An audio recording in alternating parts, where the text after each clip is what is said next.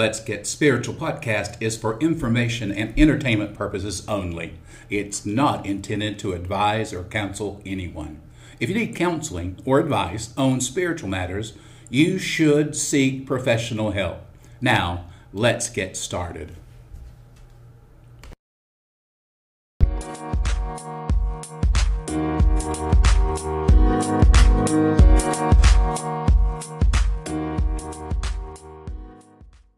Back. Let's get spiritual. Hey, I wasn't even tempted that time, Tony, to say, let's get physical. I finally got it in my head. I think I was, though. He kind of hit you up quick. Yeah. You know, if I could sing, I would sing that. And if we had any money, we'd get maybe Olivia to that'd be nice. change one word or two to Yeah. it and make it appropriate. But it's not. Hey, welcome back to Let's Get Spiritual, because, man, we are in a season right now. As we record this, Brother T, we are within 2 weeks of a national election where not only do our local folks in politics get elected, but also our national leaders get elected. So this is a pretty important time, don't you think? Dr. D, it has been crazy already, and it's going to be probably even more so as it gets closer. Things seem to come out days before the election. What do you think about all the dire predictions about the world's going to go to hell in a handbasket right afterwards, regardless of who gets elected, that the streets are going to be full of rioting and our cities are going to go up in flames? Do you buy into that? Well, we've already seen some of the protesting and the rioting, with flames and that type of stuff. And there are a lot of people that are predicting that. Yeah. And I think we're right before something like that. I really do. Yeah, it can happen. And I've got some travel plans shortly after the. Matter of fact, I'm speaking at a church in Florida that, of course, the election is on Tuesday, and I'm down there Friday, Saturday, and Sunday of that week. So we just hope and pray that I can get safely there and safely back. The next week I travel out to Oklahoma City, and so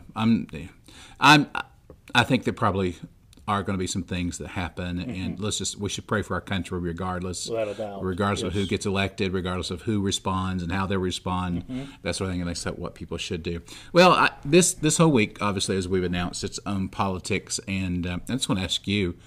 Do you think there is a spiritual element to politics? The whole concept of this podcast, Brother T, is that everything we do, because we're created in the image of God, is spiritual in nature. And so therefore what we did was we opened up. There is no subject that's off limits to us in Right. this.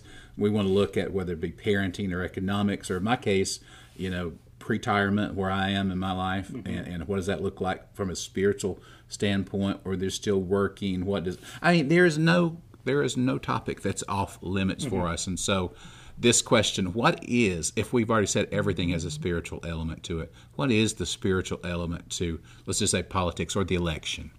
Well, I agree, and that's the reason we have this podcast. Everything has a spiritual element to it, and I know as a pastor that leading up to this election, I just continue to get questions about the election, questions about the different candidates, and so trying to answer those in a spiritual way, relating to our faith, relating to what we believe as spiritual people.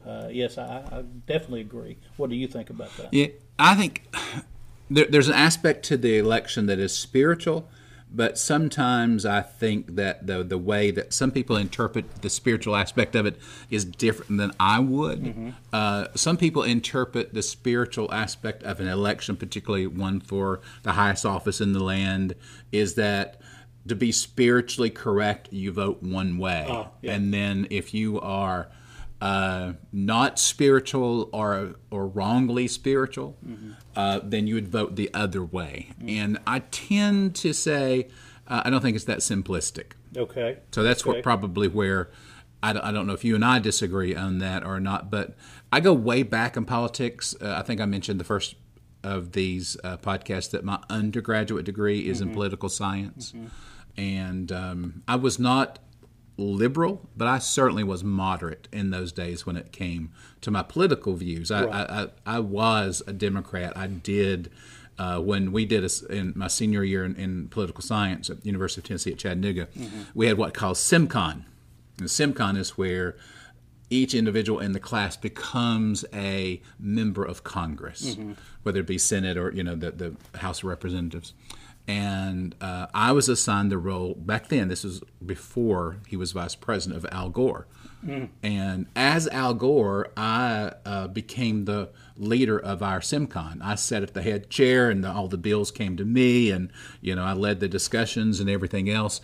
While doing that, I was an intern for the local congresswoman who was also a Democrat. Okay. So, I have some roots there. Now, I will say, before everybody turns this off, that may be of a different ilk, that shortly after college, my political views changed somewhat. Right. But during that time, I was perfectly happy with those views in my life, and that's what I espoused. We may disagree just a little bit.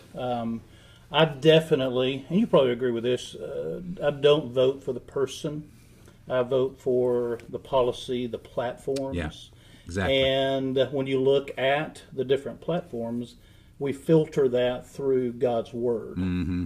And so when we filter the platforms and what they stand for through God's Word, then I believe there is a spiritual aspect to it. Okay, that's really good. I think that I would agree with you, and a lot of people would say that I vote, but I don't vote for political party. I vote for ideals. I vote for my morals. I vote for my Christian stance on particular issues, and oftentimes those tend to fall on one side or another, particularly if you are more of a conservative Christian type person, maybe what people would call leaning toward the fundamental side of Christianity. Well, we had one dude that sent us an email on our Facebook. Well, I guess that was just a comment on our Facebook page that asked a question about this, and I thought it'd be a great place to start. This person said, I'm being criticized by some of my friends and coworkers of not being a good Christian person because I have openly declared that I'm voting for Donald Trump. Would you say that that's a general fair assessment of what he wrote? I do, yeah. Okay. Yes. Because I know it's not word for word. I don't want to go back and find it, but that's pretty much what he said. And so I went ahead and answered his question just by sending it back on Facebook as a reply, but thought that would be a great place to get started. So what was your answer to that? Well, my answer to that was you're voting, number one, for whom that you are voting for, is not basically making a decision because of being a Christian or not. Number one, we're Americans. We want what's best for our country, right? We want to vote in a way that we think that person, what limited powers they have. I think we give the president way too many powers than he really has, even that's declared by our own Constitution. I said the idea is that you vote for whom you think is going to, as you said before, carry out the policies that you believe are in the best interest of our country. And that in itself is a basic Christian value, right? That we should be praying for those people who are in governments above us. And also the Bible says, and I think we can talk about this in a while, that God actually has something to do with the person that is governing us. So I think that right that we have as believers says, we should be able to vote for whomever that we are led to vote for. And if that's the person that you're being led to vote for, then you're absolutely fulfilling your Christian right. Now, I'm not saying that those people who don't vote in that direction are not also praying about it, and because there's, as we will talk about, there's different things that motivate Christians to action. I agree. And it's unfortunate in this political atmosphere that there is such a division. But I guess there always has been. It just seems this year even more so. The last election and this election even more so. And but I agree with you that we have to make that individual decision bathed in prayer. Yeah. And as believers, just bathing it in prayer and making that decision that we feel that as a believer best represents us. as Christian people, but also, as you said, that will benefit our country. I take the same. I guess, philosophy that I did back when I was speaking every week to a church. I rarely ever said, this is what you should do. Matter of fact, unless it was a very much a biblically stated concept that you should, the Bible says, pray daily, right? So I would be happy to do it. But when we got into those gray areas, my purpose was, my calling was to teach the Bible. And in teaching the Bible, individual Christians are led by the Spirit in order how to implement what I have taught them from the Bible into their lives. And in certain instances, two different people may meet the same circumstance and react differently and still be led by the Spirit of God. Yeah, I do think that there are some issues that you could look at like that, but there are so many that are black and white. And when those issues are black and white, then from the pulpit, I have never backed down from that, and I know you have not either. Yeah, I don't back down. And so, but I've never from the pulpit told someone who to vote for, of course. Right. And it's almost, they tell us it's illegal, or yes. we might lose our tax status if we were to do that. Definitely. So, of course, I'm no longer in that position. That was one of the nice things, was when I left, I said, I can finally have a political opinion. Exactly. Now, I can't from the pulpit, but I can. You can, yeah, as long as you're not else. speaking. Yes. In, I don't know where that line is, but if you're not speaking ex cathedra, as the Catholics would say. All right, so here's what we're going to do, because we could just talk like that for a long time, and I know that people will only endure so much. That what I did, Tony, was confronted you with 4 true or false questions, and I thought we could discuss it, because there's what I hear people saying. So are you ready? We're ready. All right, we're going to talk about the spiritual aspect of this election, or politics in general. All right, here's the first one, true or false. Election outcomes are according to God's will. Election outcomes are according to God's will. So let me put it a different way. Could this election, if it did not turn out the way you would like for it to turn out, is somehow God's will not being done? I think, and from the bottom of my heart, and I'd love to hear your opinion on it, that God either allows or authors everything that happens in this world. That he allows it or he authors it. What do you think about that? I believe totally, while I am not, and I'm going to state it here plainly, I am not a Calvinist. Right. And that I do believe that we all have decisions to make of our own free will. That we are to be led by the Spirit. And we're to do so as asking God for direction and wisdom, as the Bible teaches. I do believe that God knows who's going to be elected, and I believe that God is sovereign over that election. I go back, see what you think about. I remember when in the Old Testament the Hebrew people, the Israelites, were being led by prophets. They were being led by appointed men of God. They were greatly influenced by what we would call tribal leaders, clan leaders, family leaders, who kind of took care of their own. They made decisions based upon what was best for them, and God spoke through the prophets. The people saw the nations around them, talking about the Israelites, saw the nations around them and said, hey, everybody else has got this cool thing called a king. We want one. Right, yes. God says you don't need one. We want one. God said, I'll give you one. I'll give you what?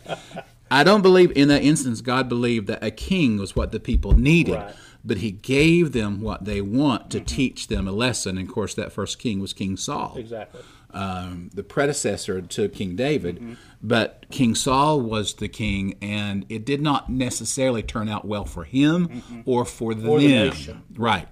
But he allowed them to get what they wanted. So there's the instance, I think, Brother T, is that here you got God is sovereign. God gives them what they want, knowing it's not necessarily what they need. So what do you do with Romans 13:1? All right, why don't you share that with me? Passage says, "Let every soul be subject to the governing authorities, for there is no authority except from God, and the authorities that exist are appointed by God." Yeah, I think that pretty much answers the question: is God in control of Exactly. the election? So- but why did God appoint that leader? And in that instance, it was to teach the Israelites a lesson. Right. Was, I'm doing this way. You want it done like the other nations. I'm going to give you and show you what that looks like. And so while there were a handful of kings who did what was right, as the Bible says, what was right in the eyes of God, the majority of them allowed their influence, their fame, the money, everything else to lead them down a path that led the nation away from God into rebellion and brought the judgment of God. Right. But each one of those God put into place. God is in control. God is in control. Right. I agree completely. So regardless of 2 weeks from now who is elected, and then in January, if all the votes that were mailed in are counted, we There's will, another podcast. There's another one. We will have a president and a Congress and a House of Representatives and a Senate that God intended for us to have, whether it be for our judgment, whether it be for our good. Regardless, this is in God's hands. Totally agree. All right. Not everybody would agree with that, but I think that's where we come down. Second true or false question: your faith should influence your vote. I think I already answered that. Yeah. You know, and when I look at my vote as a believer, I'm just going, as I said a moment ago, Dr. D, I'm going to filter that vote through the Word of God, the way that I read God's Word. I'm going to filter my vote through that. Yep. And so I'm going to look at that individual platform, the policies. I'm going to look at the direction of the history of the candidates and what they've done in the past, and base my vote on that. That's what I'm going to do. Would there ever be a time in which there were two candidates represented by the two major political parties, and one candidate was a confessing believer in Christ, a Christian, the other was not, yet the one who was a confessing believer in Christ was a poor leader, had a record of making poor decisions, who was being touted as the Christian alternative to the other person, while the other person, while you may not agree with their politics entirely, was established believer in Christ, not necessarily of your own denomination, persuasion, but pretty much a believer. Would you vote for the non-believer over the believer based upon policy? I would vote for the policy, what they are going to, what their platform is. Okay. If their platform is based more on the Word of God, that's the direction I'm going to go. That's personal. Yeah, and that's a great thing about being in America. Right. That is, you for a while at least, you can vote according to your religious convictions. And your religious conviction might not always be that you vote for the religious person. Right. You might be voting for another based upon what they believe, and that maybe even though that they're not stated follower of Christ, that they, their faith, not their faith, but their actions are more in line with what you believe to be right. Right. Right. So yeah, I think your faith should influence your vote, but it's not necessarily as simple as just saying, that you'll always vote for the Christian candidate. Right. That's two that we agree on. Well, That's more than normal. we'll probably go downhill from here. Question 3 I threw to you. Our future depends upon a political party. All right. You answer that one first. Okay, I think that's how Christians are acting. And it literally brings me sorrow. Right. Because they are acting like many Christians. And I got some good friends that are very politically active who are also devoted believers, deep believers, the kind that they get up in the morning, get their cup of coffee, and get their Bible, and spend a few minutes in devotion time and prayer, and will say grace over every meal, and attend church on a regular basis. All those outward signs of belief, who are just wrung in a knot. I'm worried about some of them that they're just going to have, they're going to lose it if President Trump doesn't get reelected. Right. They're just going to lose it.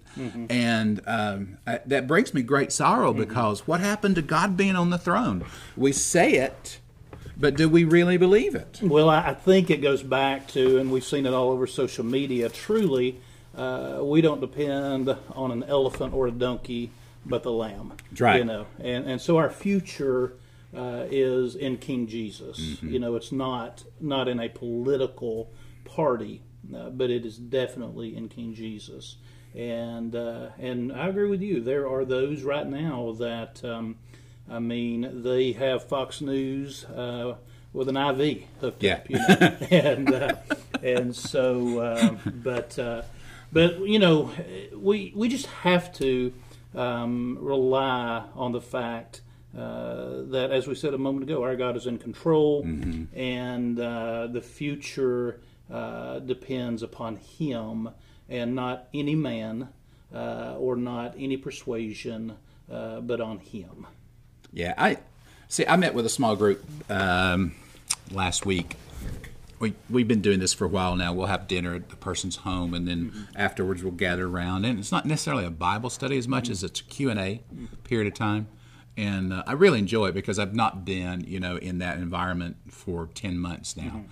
And so I'm appreciative of the fact they invite me, and we just have a Q&A time. And that was really strong on a lot of people's hearts. And they asked me my opinion about that. And in my looking at the world, all the way back to the time, let's just say the Christian era, the time of Jesus, who was sitting in the seat of government at the time of Jesus? It was none other than the most ungodly person you could possibly choose, and that was the Emperor of Rome, who not only, for many of them, brutally persecuted early Christians, but demanded that they themselves be called a god. And then that was the greatest revival that the church has ever known, was the initial outburst, the growth of the early church, where it left that little nugget in Jerusalem and expanded out into the Judah and Israel and Samaria and into the Roman Empire and eventually all around the world. That began under great persecution. Then we get to the contemporary era. The church in America is not the strongest church in the world, by far. Right. Where are the strongest churches in the world? Those underground churches. Those underground churches where either the government persecutes them or disavows them, will not even allow them legal status in the country. That if you don't belong to most of these countries, with the exception of one or two, will allow a church, but it's a government ordained church that follows the rules of the government and owes allegiance to the government. Those are weak churches, almost non-Christian. But the churches that are the strongest are those who are under opposition, scrutiny, persecution. Do I want to be under persecution? Absolutely not. No. I don't want to live like the early Christians did. I don't want to live like the Chinese Christians live, or those in some certain communist countries in South America. But yet that's where the gospel is spreading like wildfire. And I told them, I said, we have been in bed with the government long enough. The fact that we have been lackadaisical, thinking the government's going to take care of our problems, turning to Washington, or in our case here in Tennessee to Nashville, or our local government to see that the right thing is done. We left the responsibility on the doorstep of people where it doesn't belong. Right. Persecution leads to passion. I mean, there's no doubt about that. When I pastored in North Georgia, Dr. D, we started a Korean church there. we worshipped in a sanctinasium, in a gym that we turned into a sanctinasium, and so we had a chapel, and we planted a Korean church and had a Korean pastor named Pastor Sun. And he was wired to glory, man. He loved Jesus. And I tell you, after I would preach in the sanctinasium, I would ease my way up to the chapel and listen to their singing and peek in and sometimes sit on the front row. And I tell you, I could not understand the words, but the passion in their heart, tears would just run down my face, just listening to their worship, because they had no hesitation. They were not hindered in any way. Right. They were just pouring out their heart to God because of where they came from, because of what they had gone through. And so the early church, they scattered because of that persecution, but through that scattering, look at what God did. Right. Yeah. So in a weird way, Yeah. the church could actually get stronger through this. There are these two things that occur at the end time, and we won't get in depth in this, but two things the Bible says: great outpouring of the Holy Spirit and a great falling away, happening at the coincidentally same time in the end. Maybe what we're about to experience. Good point. Last question. Okay. True or false? Our problems are caused by bad political decisions. I think a lot of our problems are caused by bad political decisions. Decisions that go contrary to God's word. God's blessing will not be on that. If it goes contrary to the word of God and it's been made by a politician, then the blessing of God is just not going to be on it. So I think a lot of our problems, not all of them, but a lot of them can be traced back. My thought about this is, so yours is like half true, half false. Yes. Okay. I think that bad political decisions are either the secondary or tertiary. You like that word? I love that word. Okay. Yes. Secondary or tertiary result of what is really the problem. And can refer back to question 3, is that the church, Christians, I'm not talking about a denomination, because I just believe God's in all of them, and God's in people who are called by his name. I believe that we failed. I believe that the problems that we have are not necessarily primarily bad political decisions. They're bad political decisions because we have not been the people that we are supposed to be. We've not lived our lives. We've not spoken up, prayed up. We once again became weak. And I think that void of weakness has been filled by a government that, as Washington said, a government in his farewell address, he talked about the fact that the greatest helps to political prosperity are morality and religion.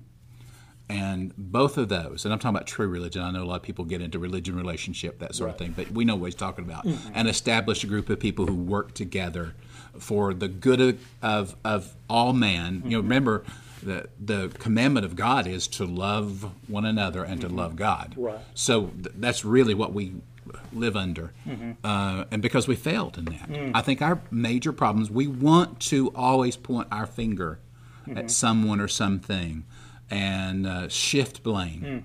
I think we have a lot of blame on ourselves. So what is our challenge today is to flesh out what we believe, to turn theology into biography, to live out loud truly what we believe. Yeah, and I've always, see if you agree with this statement, that the world will try to mold us into their image, but pray to God that we don't. Right.